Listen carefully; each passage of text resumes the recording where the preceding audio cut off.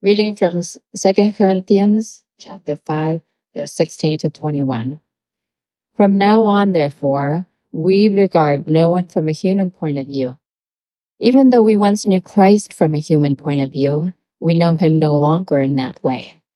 So if anyone is in Christ, there is a new creation. Everything old has passed away. See, everything has become new. All this is from God, who reconciled us to himself through Christ, and has given us the ministry of reconciliation. That is, in Christ, God was reconciling the world to himself, not counting their trespasses against them, and entrusting the message of reconciliation to us. So we are ambassadors for Christ, since God is making his appeal through us. We entreat you on behalf of Christ, be reconciled to God. For our sake, he made him to be sin who knew no sin, so that in him we might become the righteousness of God. This is the word of the Lord. Hey,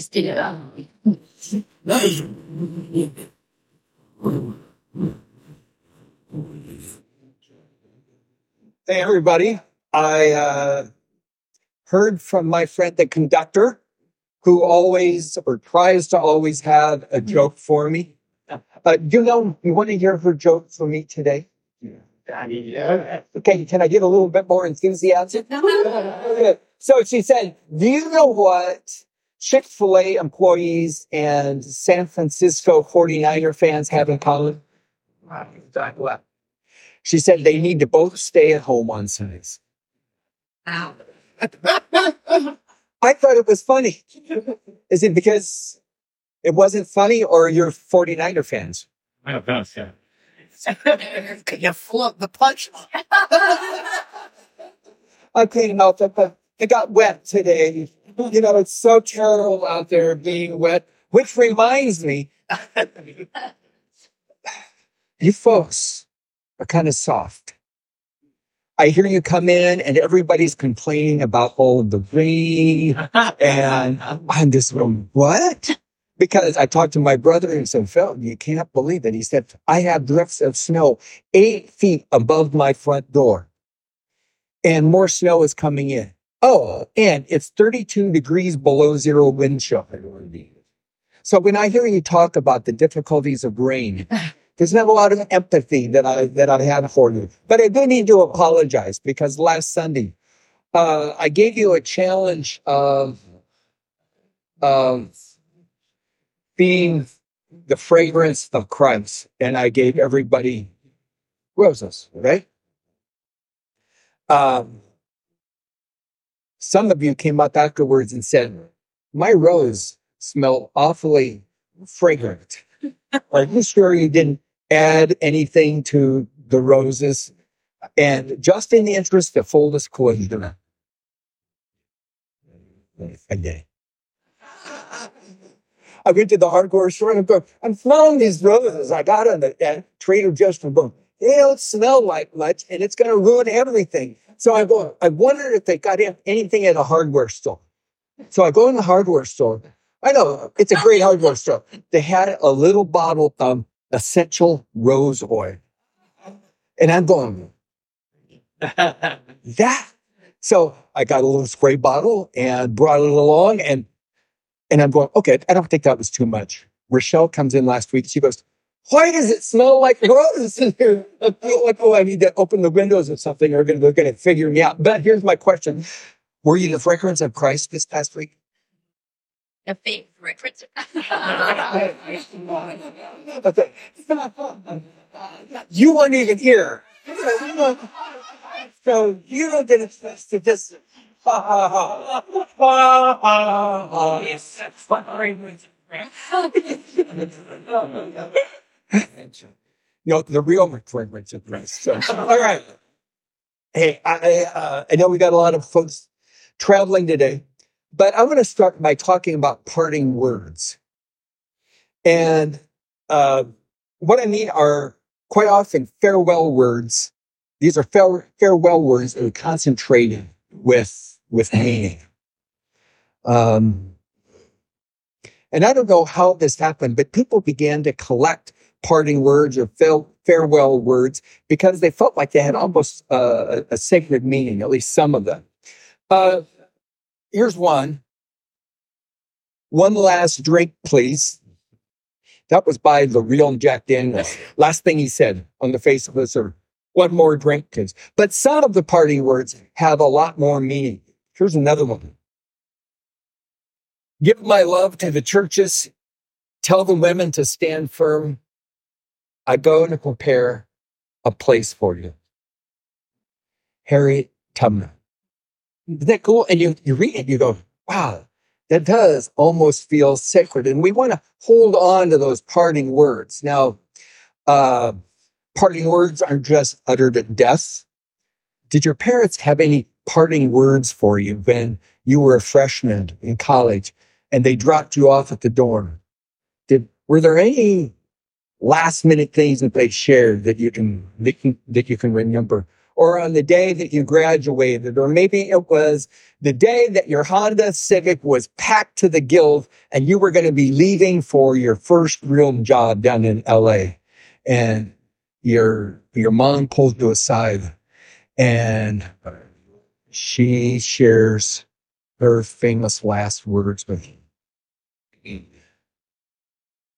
I can remember still, it was the day that I was graduating from high school. And they told us that, okay, this was a different era. We needed to all have decent shine shoes and decent socks underneath our robes because people would see our socks. So I went into my dad's room and stole some of his good socks. Details of it, you don't need to know. But he comes in and he goes, oh, stealing my socks again? I go, yeah. He says, well, I wanted to talk to you.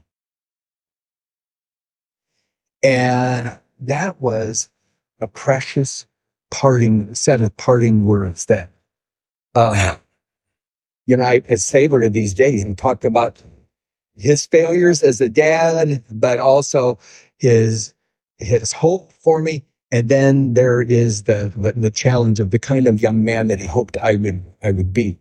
And so I've paid attention to good parting words over my life. And you know what? I see some of that here in what Paul is writing in 2 Corinthians chapter 5 and 6. Now, you don't see it initially because when Paul writes, his ideas are so dense. His ideas are like good Thai food.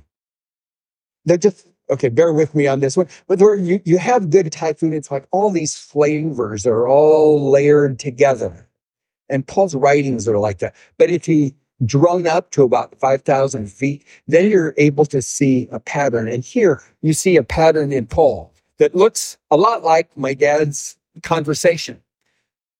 A good set of parting words have three parts. There is me, where like my dad was talking about, well, I wasn't perfect as a dad. And then he moved over to the motives or why he wants to have the conversation. And then the third part is, I want to talk to you about you. This is a pattern that comes up again and again and again in history in parting words. Talking about me, my weakness or my limitation, my motives, and my hope for you. Well, like I say, it's flat to 5,000 feet. That's what you see in the Apostle Paul. It looks like this. Chapter 5, verses 1 through 10, he talks about the body is a tent. There's weakness here. My motives, he talks about my calling is for reconciliation. And then the third one, I want you to be a temple in which God can dwell. Now, this is so rich. We could spend a year just looking at this chapter. But what we're going to do, I just want to look at the last one about being a temple. Now, most of the time, when we think about temples, if I say the word temple, you almost automatically think in terms of a building, right? Some structure somewhere where people show up when they talk about faith or whatever. But that really is a fairly new idea. Let's go to the next. How people thought of temples going all the way back into the ancient Near East is that a temple was more like an extension or a wormhole or an embassy. And I call it a field office of where God was located. So God was someplace else, but there is a field office of God here close to me where I would go and I would encounter God and I would hope to see God's power or get something on that I need. The temple wasn't primarily a building. A temple was a place where you go to access God, his presence, and his power. But for the most part, it had become a building. But you see something fascinating happen in Genesis chapter 1, verses 26 and 27, where the temple language isn't applied to a building. It's applied to people. And that is an entirely new idea where God shows up and the temple are a man and woman together. They both convey the image of God. A room full of men does not a temple make. A room full of women does not a temple make. It takes men and women together to be the temple of God. Entirely new idea. There are no parallels of anything like this in the ancient Near East. Fascinating idea. But it doesn't last. There's rebellion. Instead of maintaining the field office as people, they rather start one of their own. And we know about their going into Egypt and then coming back. And God somehow accommodates their rebellion. He says, okay, I'm going to degrade you. You're not going to be the temple as you were. I want you to make a tabernacle in the wilderness. Sort of a movable experience of my power, of my presence that you can go and you can be at a couple of times a year. And that's what they have until they finally can settle down in the land of Israel. From the tabernacle, there is the temple. Solomon builds it. Isaiah says this about it. My house will be a house of prayer for all nations. So even though it's located in one place, I think we're still getting a hint that somehow what God has in store for the future is going to get access to people wherever they live. Incredible idea. But again, rebellion sets in. The Jews are exiled to Babylon. And when they come back, they go, well, maybe we need to rebuild our glorious field office one more time. And they try. They really do. But you get the sense that their screen is fading to black. There's not a lot of hope. The tabernacle didn't work. The temple did not work. And then Jesus comes. And let's go to the next slide. Oh, no, let's go back. What does John say? John chapter 1, verse 14. How does he describe Jesus? Ring any bells? Where did they and dwelt among us. That additional phrase is so important because the Greek word used for dwelt points back to the Old Testament idea of tabernacle. The word became flesh and tabernacled among us. And what John, I think, is signaling is that God is doing something pretty amazing again. He's returning back to something that started all the way back in the book of Genesis, where God is creating a field office. He's supplying his presence, but he's locating an embassy of his face in people, in his people, in us. Now, next slide. This isn't just something that John talked about. First Corinthians, earlier book here,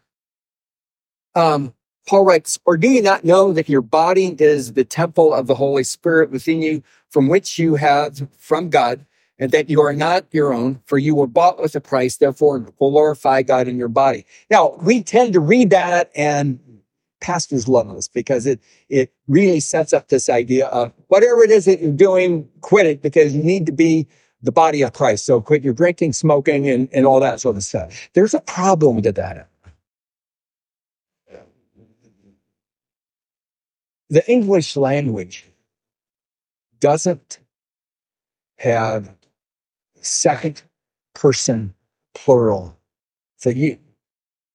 So when we read this thinking that, oh, he's talking to each person by herself. In reality, it needs to read something more like this. Because you is you together. Don't you all know that you all's body is the temple of the Holy Spirit within you all, which you all have from God, and that you all are not you all's own? For you all were bought with a price, therefore glorify God in you all's body. You get it? So Paul is saying, this is not just you by yourself interacting with God. This is a message for all of you together. You all are this new temple of God. The presence of God is among you.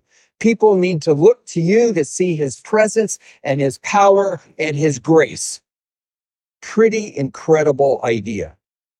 Nothing really like it, like I said, in the ancient world. So let's review. People thought of temples as divine outposts and field offices where they can most likely find God. To access his power and find reconciliation. In Genesis, his temple was peace. Because of rebellion, that idea got postponed, and God accommodates their needs for buildings. But now what we see in the life of the early church is they don't care about buildings. They care about, are we together the temple of the living God? Now, when you have that in mind, it begins to make sense why Paul and others are so concerned that people practice their spiritual gifts inside the church. Because if we're not practicing our spiritual gifts, the implication is that we're not holding together as the temple of God. It also begins to explain why Paul and James and others are so focused on unity in the church, because it's not just unity by itself. It is, if we are not living together in unity, we will not be the temple of God for the nations of the earth and for the glory of God. So these aren't just arcane theological ideas about spiritual gifts or unity. This is a grand picture, it's a story that is unfolding here. And one other thing I'd say is this isn't just Paul's idea. This is something that seems to permeate the early church. Look, here's Peter. He says, live like living stones. Let yourselves be built into a spiritual house to be a holy priesthood, to offer spiritual sacrifices acceptable to God through Jesus Christ. Now, all of that leads us to 2 Corinthians chapter 6, where Paul is going to say this. Do not be yoked together with unbelievers.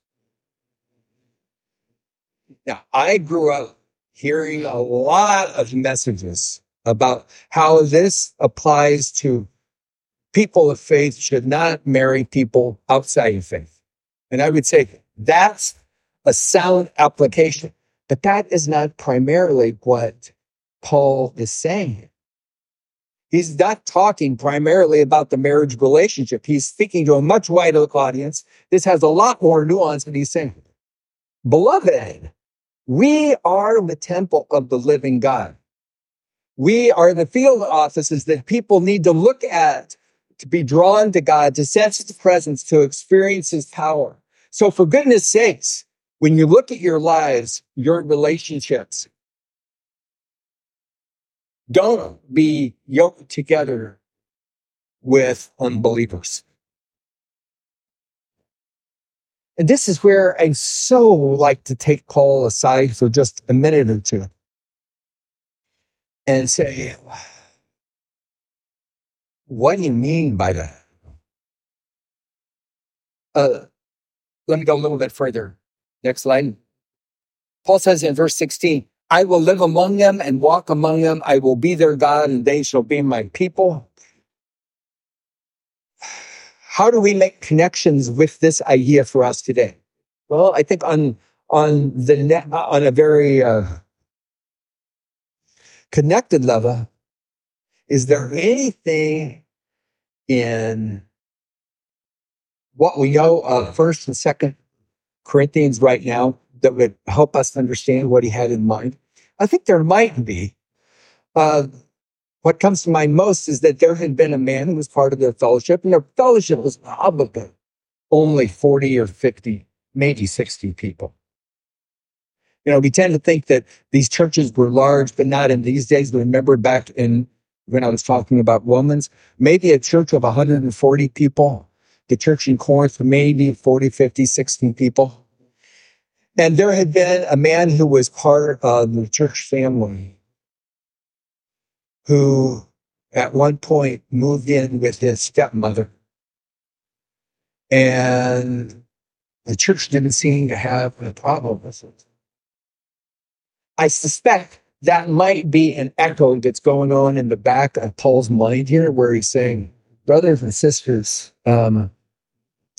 don't be unequally yoked. Watch out that you not become morally numb in your lives. Watch out that you don't lose your conviction about sexual ethics, about how people need to be treated. Look not just at those things, though. Look at when it's time to start a new business, your business partners. Look at your attachments, your alliances, your addictions.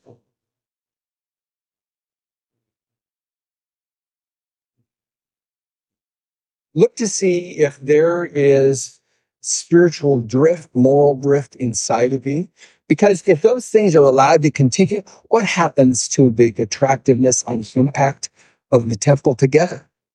Because it's not just you by yourself, it's the whole church family. And so he's saying, look, I don't have a shopping list of everything that you should and shouldn't do. That's not how it works. But instead, do a spiritual inventory. Is there anything going on in your lives, in the parts of your lives that nobody else sees, that you know could be neutralizing your own impact in and through the community?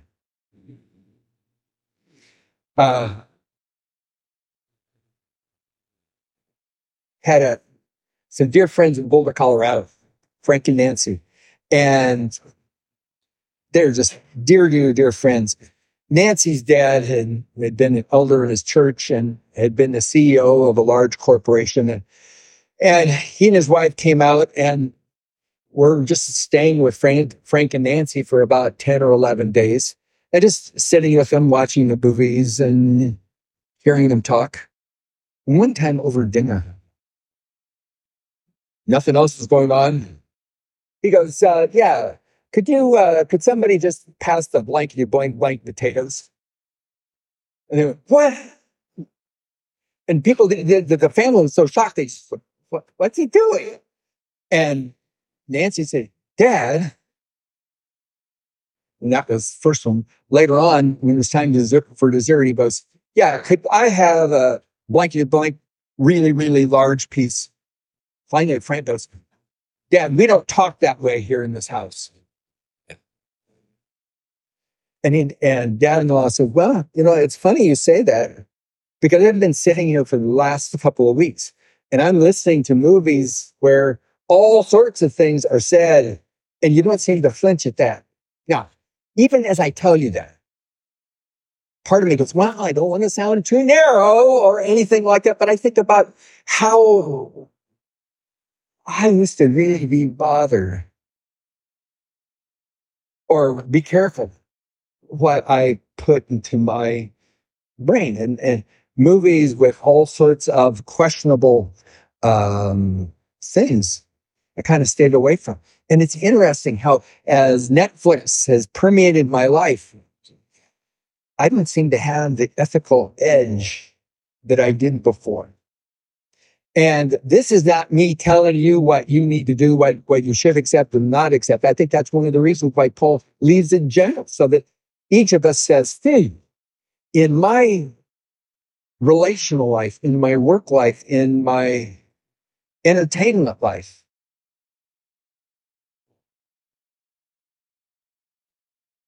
am I as dialed in my walk with Christ as I need to be, so that together we can be this temple of the living God for the sake of the nations? One last thing I wanted to point out. Revelation chapter 21 and 22. John gives us this stunningly beautiful image of the new heaven. It's gorgeous, gorgeous, gorgeous. But you know what's missing at the center of the city? There's no temple. And that's the way it ought to be, right? Because in the new heaven and the new earth, we are the temple together of the living God. So, I know this sounds cheesy. I want you to turn and just make eye contact with somebody else. Don't have to say anything. Just make eye contact. Not your phone. Not your phone. And just go, oh my goodness. They're going to be beside you in the new heavens and new earth, because we together are the temple of the living God. So Paul's point is so utterly simple. Brothers and sisters, let us be vigilant together. Let's remove the obstacles that of disunity or lethargy or moral numbness, so that together we would live in reality as the temple of the living God, in which God's presence is made manifest for the sake of our world. Make sense?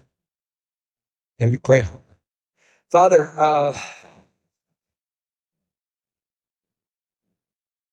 as we move into worship, it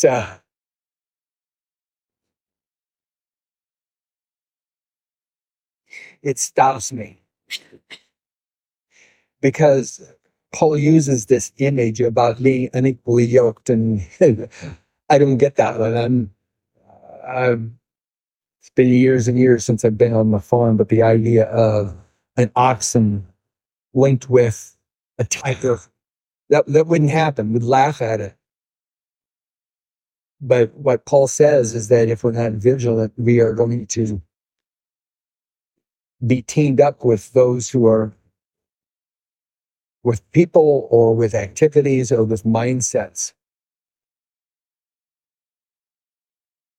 that somehow stymie people's access to you, and we don't want to do that.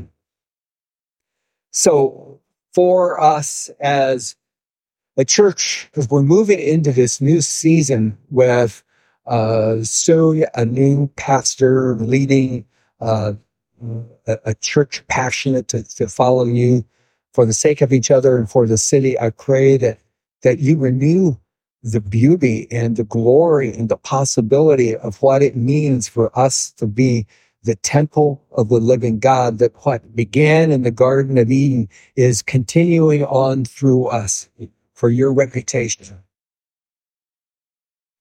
And may your hand be upon each one of our lives. May we be transparent and open before you. In Jesus' name, amen.